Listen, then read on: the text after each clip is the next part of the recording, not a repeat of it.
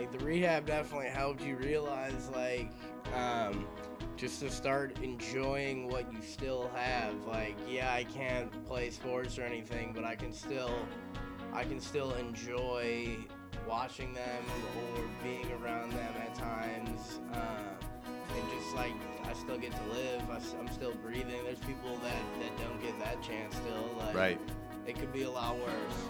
Just keep telling myself that, and it's like you start to appreciate the little things a lot more. Okay, hi folks, and welcome to the Undo Anxiety Podcast. I am your host, Dr. John Duffy. Hope you found the right place. The goal here is to recognize that we all have a story to tell, and if we're willing to share our stories, we tend to lift taboos and kind of unravel and undo some of the undue anxiety that we all suffer unnecessarily in our lives. So to that end, I'm excited to have Connor as my guest here today. Welcome, Connor. How we doing? Good, man. Glad you're here. Thanks for having me. Connor is new to the podcasting game, top to bottom. So he's on a podcast for the first time. Hasn't even listened to him before. Absolute rookie. So thanks for being here, man. No problem. All right. So Connor is going to. He's generous enough to share with us a story of kind of identity and having to redefine yourself when that identity is breached in a way. So if you're up for it, man. Where does this story start? You know, like what was your identity in the before of your story?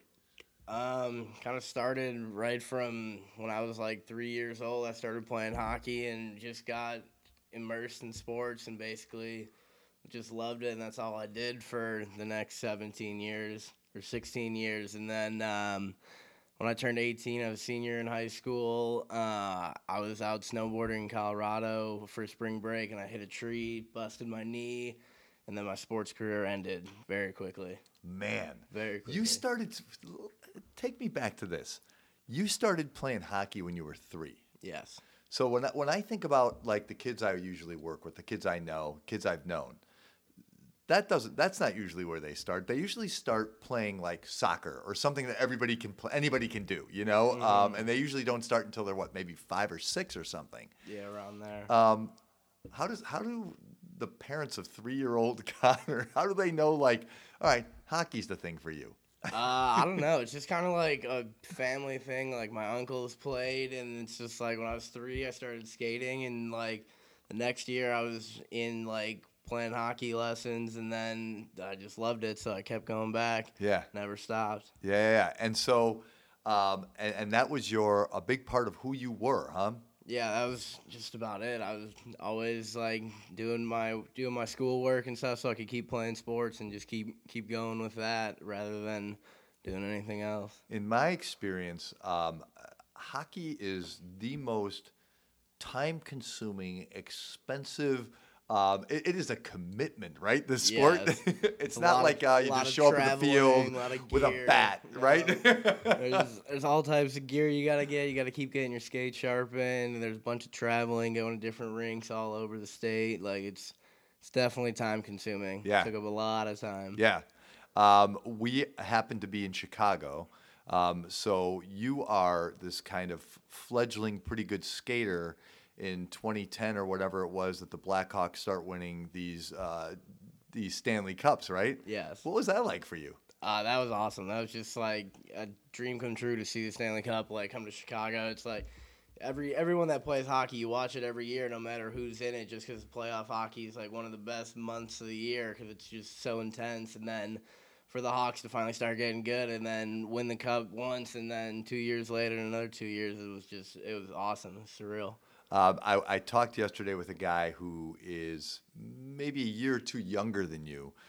He's frustrated that there's a lot of Johnny-come-latelys now that the Blackhawks are big. You know, that there's a lot of guys who like took up hockey starting when, you know, we had this great team. Do you share that with him? It's not really frustrating to me. It's better, it's cooler for the city just to have so many people involved in it, and like they sell out every game. It's a little it's a little more annoying that you can't get cheap tickets. And like when I was a kid, you could pick whatever seat you wanted if you were there because it was empty. But like it's so much better to have a good team and everyone on the bandwagon and like enjoying it than nobody there. Right, right. Good point, man. And I do think it's an amazing thing for the city. It's amazing, like, when with, suddenly these championships popping up in hockey and of all things, Yeah, now baseball, for baseball, God's it's sake, crazy. like it's unbelievable. And it does, it buoys the city. And I don't know if you noticed, but, I during the tense election season, I feel like Chicago, unlike any other place on earth maybe, got a break from it because for that month, we were watching baseball. Yeah, baseball was fun. It was So exciting. Chicago and Cleveland got a break, and everybody else had to deal with this stressful season. All right, so you have this hockey career that lasts virtually all your life, Yes. and then it comes to a close. Tell me about the day that you got injured. I was out in Breckenridge, Colorado, Peak 8, snowboarding with my stepbrother, and then I just met up with two of my friends from my high school that were also out there. Met up with them on the first run down. We're going down a blue run, and I just went. Remind me what a blue run is. Is that difficult? No, it's like Easy. We had just come off a double black diamond, so we're coming down, and those run into the blues, which are a lot easier. They go to the bottom. So you're just coasting. Yeah, and so there's this path through the trees, and I go in there, hit a patch of ice, and like had to swerve out of a tree in front of me. And right before I got out, the front of my board clipped a tree, and my knee just snapped like a toothpick. Your knee snapped like a toothpick. Good God, man. That sounds like the most painful thing I can imagine. Was it? Yeah, it was brutal. At first I tried to just tell myself I was fine and that like it wasn't bad, so I stood up on my snowboard, but my knee bent in instead of down, and like I knew then it was bad, and then it's like you just kind of go into shock and don't really realize the pain. You just don't really know what's going on. Yeah, that's where shock is probably a handy thing to slip into, right? Definitely. Because if you couldn't withstand that pain. Mm-hmm. What was the immediate aftermath of that like? So you get immediately taken Ski to patrol comes, takes you down on a sled, gets you in an ambulance, get to the hospital. They see my knee, and everyone was just like, all right, you are screwed. Is that right? Was it that obvious just by looking at it, huh? Yeah, no, it was like a 45-degree angle to the left. Like, thought I was going down, and from the knee down, it was just to the left instead of straight. So the first doctor comes in, he's like, you dislocated your knee. There's a 100% chance you tore at least one thing, but a very good shot you tore more than that. Turned out ACL kind of thing. Yeah. He said for sure you tore your ACL, but there's a good chance you tore more. I ended up tearing my ACL, MCL, PCL, and meniscus. That's all there is, right? There's one more. Oh, I tore that on the second surgery. So I've torn them all. Man, you've torn them all. And before that, you were an injury-free guy, effectively, huh? Yeah, I never got injured playing hockey or lacrosse. All right, so recuperation, right? So a surgery immediately? Yeah, I was out in Colorado then for the next 3 days still because we were planning on being out there all weekend. This was on the first day of the trip, 2 hours in. Right. So then come home, had surgery 2 weeks later, and then I was just sat up. And when does it hit you? I think this is going to affect me. I think this is going to affect this hockey career that I thought was going to carry me for a long time here. For the first while, you're just worried about getting better and trying to stay on top of things and not have it affect you that much. But then, when you're sitting on your couch for a month, it just, it wears on you that you can't do anything. You physically, you just have to stay on the couch. There's nothing you can do about it. And I my projection, my guess is that when you define yourself as a hockey player your whole life, it's got to be depressing maybe to recognize okay, I've got to shift now my self-definition a little bit here. Yeah, no, it was very depressing. Forever I was always on the run and going and never couldn't stop. I was always a very energetic kid, and then it's when you actually have to sit on the couch and can't do anything, it just eats at you more that you want to be going and not sitting up. Just to give our listeners an idea, Connor is a mobile guy. I think by nature, he's sitting in a chair across from me. His hands are moving. He's turning in the chair. It's hard to picture this guy sitting still, it must have been also, I guess, a little anxiety provoking to be immobilized. Yes, definitely. It's just like all you think about when you can't move is moving. Like when you're going all day, you get tired and like eventually you want to sit down and just lay there for a while. But like when you have to do it for 24 hours a day, it eats at you. You just want to get up and run around, but like when you can't put weight on your leg, you just gotta keep laying there no matter what. How many months ago was this injury, man? That one was 2 years ago, May. So have you not been up on skates in 2 years? I've skated twice. Wow. That's it. Yeah. And just broadly, what's that like? What's that like not to be out there? I mean, it stinks. It's just something like, I don't know, it's hard to deal with. You got to figure out ways to kind of get involved in it without playing, but that's just like, I was an adrenaline kid and like I needed the adrenaline rush, and it's just like you can't really get that adrenaline working on the other side of it. I find that different people cope with this kind of thing in different ways. I worked with a guy who had concussed one too many times, or maybe two or three too many times playing soccer, and was being recruited D1 hard. Like, this was going to be his thing. And then a doc at some point said, you know what, you can't do it. It's just too risky. And clearly, like you, this had been his life to date. And so the shift he made was he decided, like, okay, I'm going to go into sports broadcasting. I'm going to be standing on that soccer field, and I'm going to be talking to players and coaches and things like that. And the other thing he was thinking about doing was like reffing or something like that. Do you feel this inclination to be connected to the game of hockey, or do you feel like, man, I want nothing? I don't even want to see it. Because I've worked with people who've been on that side of things too, where they're like, basketball was my thing. Now I'm not even going to I'm not going to go see a high school game, much less go watch the Bulls play. Mm-hmm. No, I mean, I still want to be involved in it. Like, I work at an ice rink and I work for the Blackhawks, and it's just like, it's good to be there and see it and like still be involved in it, but it's just not the same. Like, you want to be out and play somewhere. Like, so there's definitely a little bit of both sides to it. So one side of me is like, I'm happy I can still be around the game, but the other side is just like itching to get out there, but it's just like I can't do that. Yeah. I can only imagine, because I played sports when I was a kid, but not focused like you were. I can only imagine the frustration of kind of feeling like, man, by now, how old a guy are you right now? 19. So, I was done when I was 17. By 19, I think I'd be killing it right now. Like, you'd be playing in college, wouldn't you? Yeah, hopefully still. I was planning on playing club at Michigan State, and then when I injured my knee, I decided not to go to Michigan State because I don't want to be around the game there. Right. Like, it just wouldn't have been good for me. Was that just a smart call? Like, that was going to be too painful to be yeah, near that rink and watching those games? Yeah, I would have hated, like, seeing it, and I just wouldn't like to be around it. Yeah. So, given that you've got juice, you have energy, and a lot of it, when you're laid up, what do you do with all that energy? Nothing. You can't.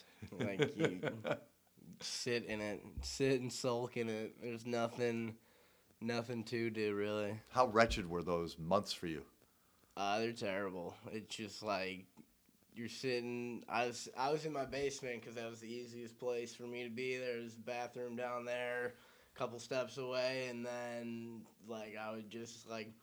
I hated being like catered to. It's everything. I can't do anything for myself. Everything's got to like come to me. My mom's got to bring me water. My mom's got to bring me food. Like I can't do anything. And were you real self-sufficient before then? Yeah. Yeah. I made myself food. Like I was pretty on top of my things. Yep. Unless my mom was making like a good dinner, I'd love for her to do that. But besides that, like, and you know, in my experience with people who've been injured, sports wise, sometimes every element of life is affected. Like grades come down. You know, everything goes bust. You know what I mean? It's not just like, okay, I lost this piece of it. It's like a lot of things start to fall apart. It's like a house of cards a little bit. Was this true for you, or was it like isolated to hockey? um, my second semester senior year, my grades were already kind of dropping a little bit, but they weren't going super downhill, and like I was still really focused on physical therapy and like getting better. And then first semester of college, like I was real focused and I did well. And then second semester, I injured my leg again, and then the grades just dropped Is that right? severely. Yes. So before that second injury, did you feel like um, I can get back on the ice? Like, you know, was there any idea, delusional or otherwise, that like, you know, regardless of what any doctor's saying or anything like that, I bet I can figure out a way to, you know, Kyle Schwarber and recuperate and get back out there I somehow. definitely had hope. I was hoping to do that and like keep just, but it's just like every day you got to work on getting your legs stronger so that I can like withstand all the rigorous activities I used to do. And then it's like the more you do that, the more it hurts. So like it's kind of back and forth on whether I wanted to or not, or not whether I wanted to. I always wanted to get back Yeah. out there, but like whether it'd be a good idea. And then eventually I just tore everything again playing basketball. So it wasn't like, Yeah, tell me about the second injury. That was basketball? yes, I was just playing basketball with a bunch of my buddies, like just messing around really, like just to go out and play a pickup game. Went up to get a rebound and just came down weird on that same leg and everything tore again. Wow. How disheartening, man. And curious that like neither of these were hockey injuries, right? I mean, No. that's one thing I never really picked up on fully before is like Mm-mm. this was just you playing. The worst thing I ever did in hockey was like I broke a finger and that was it. Like, And that for hockey players, that's nothing, right? yeah, I mean, and yeah. that you can tape up and put in a glove and still play. It's like That day. yeah, Yeah. that's not a big deal, but Right. like tearing everything in your knee is a completely different story. Yep. So you said like after the first injury, you were able to kind of keep things together. And I get that the second semester, senior year of high school, that tends to be a Yeah, senioritis. it's a People phone that little- in a little bit, right? So I get that that was probably more an artifact of where you were in your academic life than you know Kinda that things were ready falling to apart. get out of there, Yeah. ready to be done. But the second injury, things start falling apart after that, huh? Yeah. Why big do time. you think that was? Why do you think the second injury was significant in that way? It just like brings back all the depression of not being able to do anything. You're just sitting there again, Yeah. like, and then you just kind of lose hope. It's like the first time they're saying you're gonna be fine, like you just do your therapy, you'll get to 100%, you'll be able to do whatever. Then you work on that for a year, and it happens again a year later, and it's just like, who knows what's gonna happen now? So that messed with my head, and then I just kind of like stopped working on it for a while and was just. Oh, you stopped doing like physical therapy and stuff? Well, I Did was you- always going to the actual physical therapy, but outside of that, I wasn't doing much for a long time, and it's just like you just lose hope. And what? Yeah. So tell me about that. Tell me what happens to a Connor when he loses hope? Depression, anxiety, drug use, like it's nothing. Just anything to get away from like the feeling of not being able to do anything. Yeah. This might be an uncomfortable part to dwell on. That's right. That's Connor's Okay. phone. It happens. It happens to mine sometimes too. We'll call you back later. So if you're comfortable, tell me a little bit about the drug use and what that did for you. It just like gave me something to do. Like I can't go out and like play basketball with my friends. We used to do that all the summer. Like I can't go play hockey. I can't go play pickup games. Can't really work out because I got this full leg brace. But I can sit there and smoke weed and do nothing. Like Right. that's the only way I could like get myself out and like with people because that's the only thing I could do. The only thing I thought I could do. And it seems like a particularly dangerous use of drugs, right? Because, I feel like, boy, a guy could really get lost in just smoking weed or drinking or whatever your vice is, and then never really emotionally deal with what's going on, just kind of like create this haze where you just pass time, but you're Yeah. never really living. Yeah, Were you in that definitely. I phase? was in that. I never talked to people about how shitty it was to sit around because it's like it's not a conversation I enjoy having. It's not something anyone else would want to hear. Like, you don't want to have a depressing conversation like that. It's Right. like I'm usually a happy person. That's not something like I want to talk about. It'll make me depressed. It'll like make the other person like sad, and it's just not something I ever wanted to talk about. So from there, it was like when I was going out with my friends, it wasn't like I'm just gonna sit around and have a couple beers or like smoke J. It's like I'm gonna do this till I can't like feel anything else, and so, till I don't have to deal with me not being able to do anything. So how does that cycle ever end? Because I can see where a guy could get stuck there for a very long time. And what you're saying, I get it. Like, I get this idea like, well, I can't just sit there and tell people, well, I'm the couch in my basement now for another week, and not much has happened. I'm watching Netflix or something, and smoking weed, I get that that's not an inspiring story for a guy who is probably used to telling pretty good inspiring stories, right? So I can imagine that must have been not just a difficult time for you, but like you said, hopeless. Yeah. Like maybe this is what life looks like now. Mhm. How do you ever bust out of that?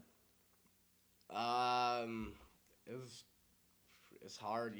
It's hard to do it alone. You gotta actually get help from people and stop thinking that you can't talk about it with anyone. Like you just have to tell people what's actually going on, and then they'll start to understand what's going on in your head, and it won't be you battling yourself as much to get away from it. You'll have help from other people. So you're suffering. I'm gonna cite the podcast a little bit. You're suffering this undue anxiety, that is unnecessary, and just in the name of kind of lifting taboos, the help you seek, mental health professionals, rehabilitation professionals, all of that. Yeah, Mm-hmm. yeah, Yeah, and like the rehab definitely helped you realize just to start enjoying what you still have. Like, yeah, I can't play sports or anything, but I can still enjoy watching them or being around them at times. And just like I still get to live. I'm still breathing. There's people that don't get that chance still. Like, right. it could be a lot worse, and just keep telling myself that, and it's like you start to appreciate the little things a lot more. Does like gratitude come easily, or did that take work to find that grain? Where it's like, hey, I can still live. I can enjoy the sport. I there's an awful lot I can do, even if I can't get back on that ice. I mean, it takes a lot every day to keep that mindset, because it's like, yes, I can still go through my everyday routine. I can still do a lot of things, but I still can't do that, or I can't do this. So it's like it weighs on you, but you just gotta find ways to appreciate what you still have. Do you think there's something unique about you that allows that to happen? Because sometimes people listen to this podcast or talk to me and say, like, well, I've been depressed and anxious for years, or, it's a chemical imbalance in my brain. Easy for this guy to say, to be grateful because he's not naturally depressed. He's circumstantially depressed and anxious. And I just have this thing in my brain that forbids me from enjoying life. Do you believe that true, or do you feel like, no, I think anybody can find a way to appreciate something and lift themselves out of like dark times? I feel like anyone can if they give themselves the chance to. Like, I've heard a lot of people like, I hate this, I hate that, or like I can't like do what you did because I'm not like a happy person like that. Yes. And it's like For me, I never, like, you just gotta kind of go out of your comfort zone to see what it's gonna be like if you try to do it. And for some people, it'll be a good experience, and some it won't. Some will still not enjoy anything. But I think that a lot of people could benefit from getting out of their comfort zone and trying to get out there and enjoy more things. Yeah. Rather than just sulking in in solidarity. That's no good. Right. And you think it's unnecessary. Do you feel like, anybody can lift their own depression or their own anxiety? I do because, well, maybe not completely lift it, but definitely ease it. Because when, at least for me, like, you start to think about how depressed or how anxious you are, and then it just builds on itself. It's not gonna get any better with that being the only thing you think about. Like, Right. you gotta kind of get away from it and see some other aspects of life and just enjoy what you have. Like, there's gonna be people in worse situations most times. Was it? I'm shifting gears a little bit here. Was it hard to give up like the drugs and whatever the unhealthy coping mechanisms you were using? Was that difficult, or was that like I went to rehab and I was done? I mean, it's kind of difficult, but for me, it was like instead of using those, I started talking to people more rather than just not doing anything about it. Like, since I was a kid, I never really talked about any like deep feelings or anything like that. I just never wanted to, and Yeah. nothing was ever like that bad until this happened. But in when this happened, like, that's the mindset I had. Is like, I don't like to talk to people about that. And like, once you start doing it, it kind of eases your mind and gives you like a certain sense of calmness that you don't need to like do anything else or do any substances to get away from that feeling. Yeah. That's pretty inspiring. Do you feel like anybody could do that? I'm putting you in a tricky position here, but do you feel like anybody should be able to give up smoking weed if they really wanted to, or drinking if it was unhealthy for them? Yeah, I used to think I needed to smoke weed, but Did you? it's one of the easiest things to stop. Like, you stop and everything gets a little clearer, and like you just get more motivation to work on yourself and figure it out. But for some people, like people that don't abuse it, I don't think it's that bad. But like people that think that they need drugs and stuff, you just gotta find a way to not do them for a while and realize what you're missing out in life on. And then it, like, for me, I gained a lot of perspective on like what I want to be doing with my life and what I want to make of my life, rather than just sitting around and sulking in depression. And do you feel like if you were still using anything, that you would not gain that perspective, that you would just be in a haze and kind of like not able to kind of focus on the future and how do I redefine myself and recapture some of that energy you had a couple years ago? I mean, if I was using to the extent like after my surgeries that I was, probably not, because I just wouldn't want to, because Yeah. that's the way you want to deal with it. Once you start dealing with it like that, it's like, this works for me, so I'm just gonna keep doing it. Right. So it's like you don't want to, but once you finally do it, it's like, I don't need to be abusing anything for me to like feel calm and like okay with it. I mean, not really okay. You're never really okay with it, but just a little more calm about it.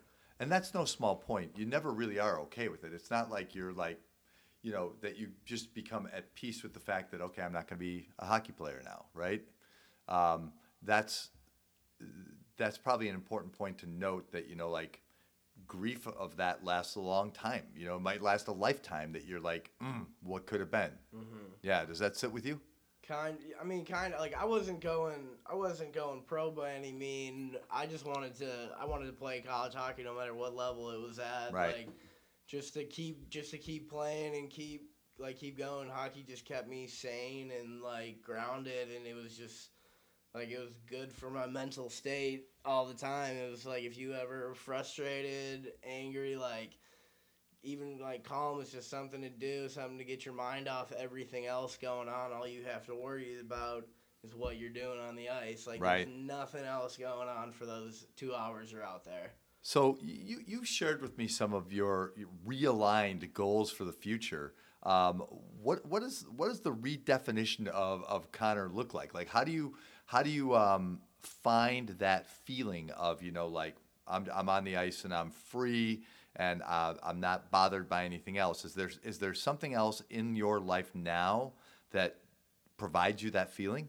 I started getting back into working out like I used to when I was like playing sports. I used to do it so that I could get better at whatever I was doing, like whatever sport I was playing. And now it's just more I do it to clear my mind again and just like refresh myself. And Yeah. it's just something you can do for a few hours and get away from everything else going on.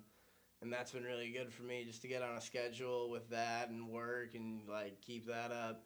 And it's like it just gives you more motivation to keep going.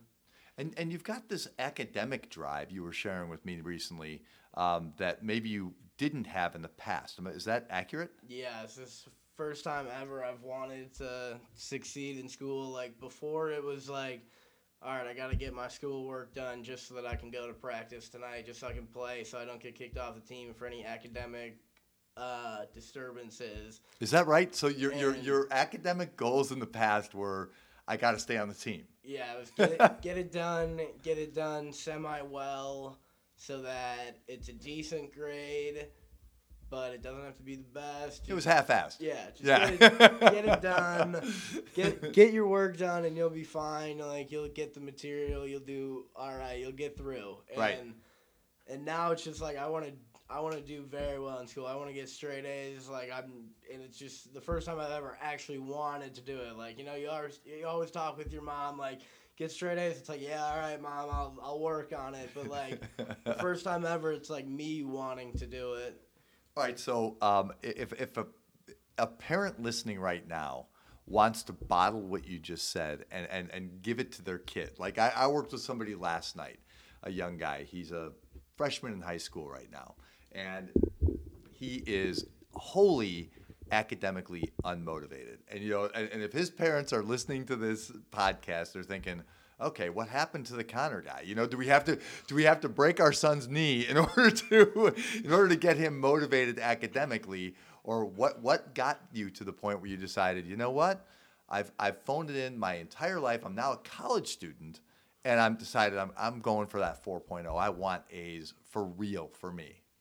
Honestly, I don't think there's anything a parent can do to actually get their kid to realize that. It's just something they have to do on their own. And like for me, it was just like I want to get out of college and get a very good job, not like one of the jobs I'm working now for like minimum wage or a little more. Like Right. I want to get a salary and like I just want to succeed in life. Like I used to put that attitude towards me getting better like at sports or like progressing in other things I did, but like I can't do that now, so I got to channel it into something better. And it's like if I could get straight A's in school, like that'd be awesome. That would put me in a good position to get a better job and like right out of college and work on that. When was the last time you got straight A's? Never, How do you know you can do it? because I never put in the full, complete effort that I put in towards athletics or other things. Like You don't seem like you have any doubt. No, I'm gonna do it. You're gonna do it. And that's the other thing is like you just have to be self-motivated. Like your parents can tell you forever. My mom has told me since I was like 6th or 7th grade, like you got to do well in school to get a good job. You got to do well in school for this, for that. And I was like, all right, I'm gonna get through school and I'll be fine. And now it's like I want to do very well in school. Yeah. Do you think I've noticed with kids, young adults that I work with that there's this point, and it almost feels like a moment where that clicks with them, where it's like, oh, I get it. I'm going to take ownership of my academic life. I'm going to go ahead and do that. And now I'm going to I got it. You adults don't have to like weigh in, ask me if I did my homework or anything because I'm taking ownership of this thing. And to your point about like, I don't think there's anything parents can do. Sometimes I think when parents are on a kid, like, okay, I want you to come down to the kitchen table and do your homework. I want to watch you. I'm gonna write some math problems for you to do. Sometimes I think that's counterproductive.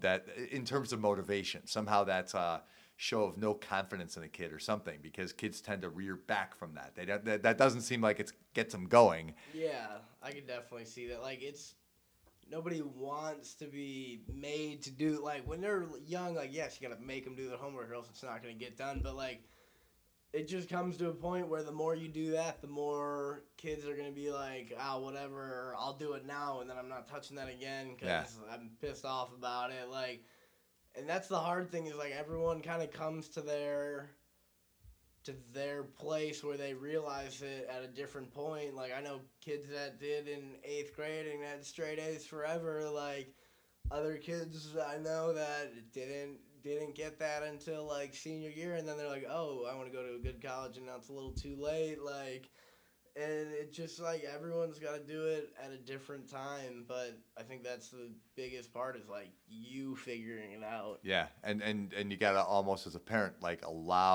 trust that that's going to happen and allow your kid to get to that point, huh? Yeah. I think so. Yeah.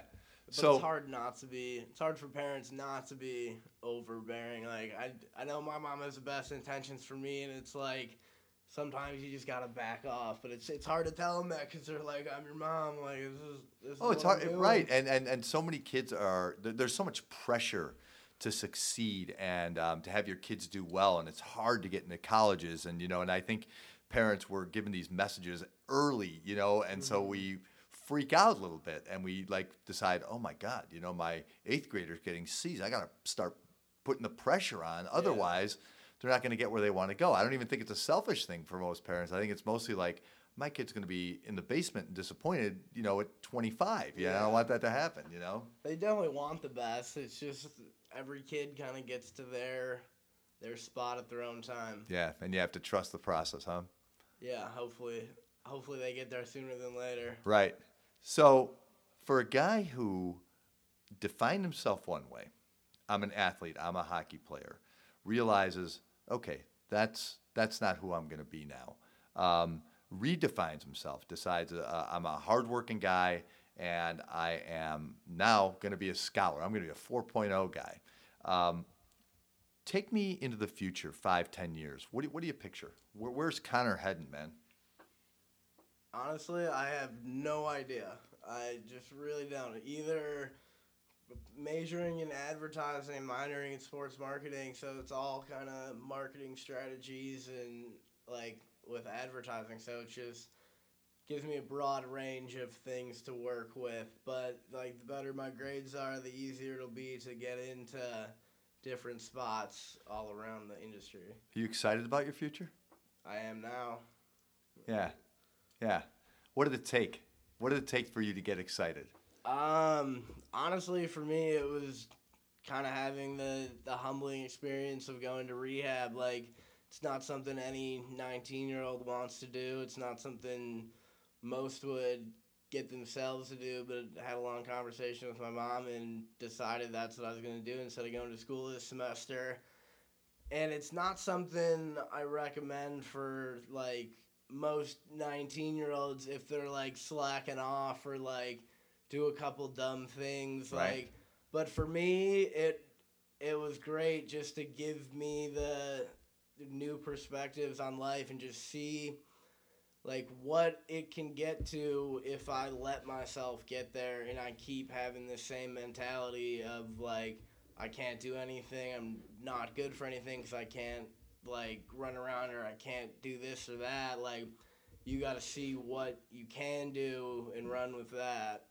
Well, Connor, I mean, I got to tell you, I give you so much credit for using the tools at your disposal, whether it be physical therapy, emotional therapy, rehab, to get where you need to go. And I feel like you've done it gracefully, and I hope you've done it without any shame because, in a way, there's an elegance to your story, despite the fact that it sucks, right?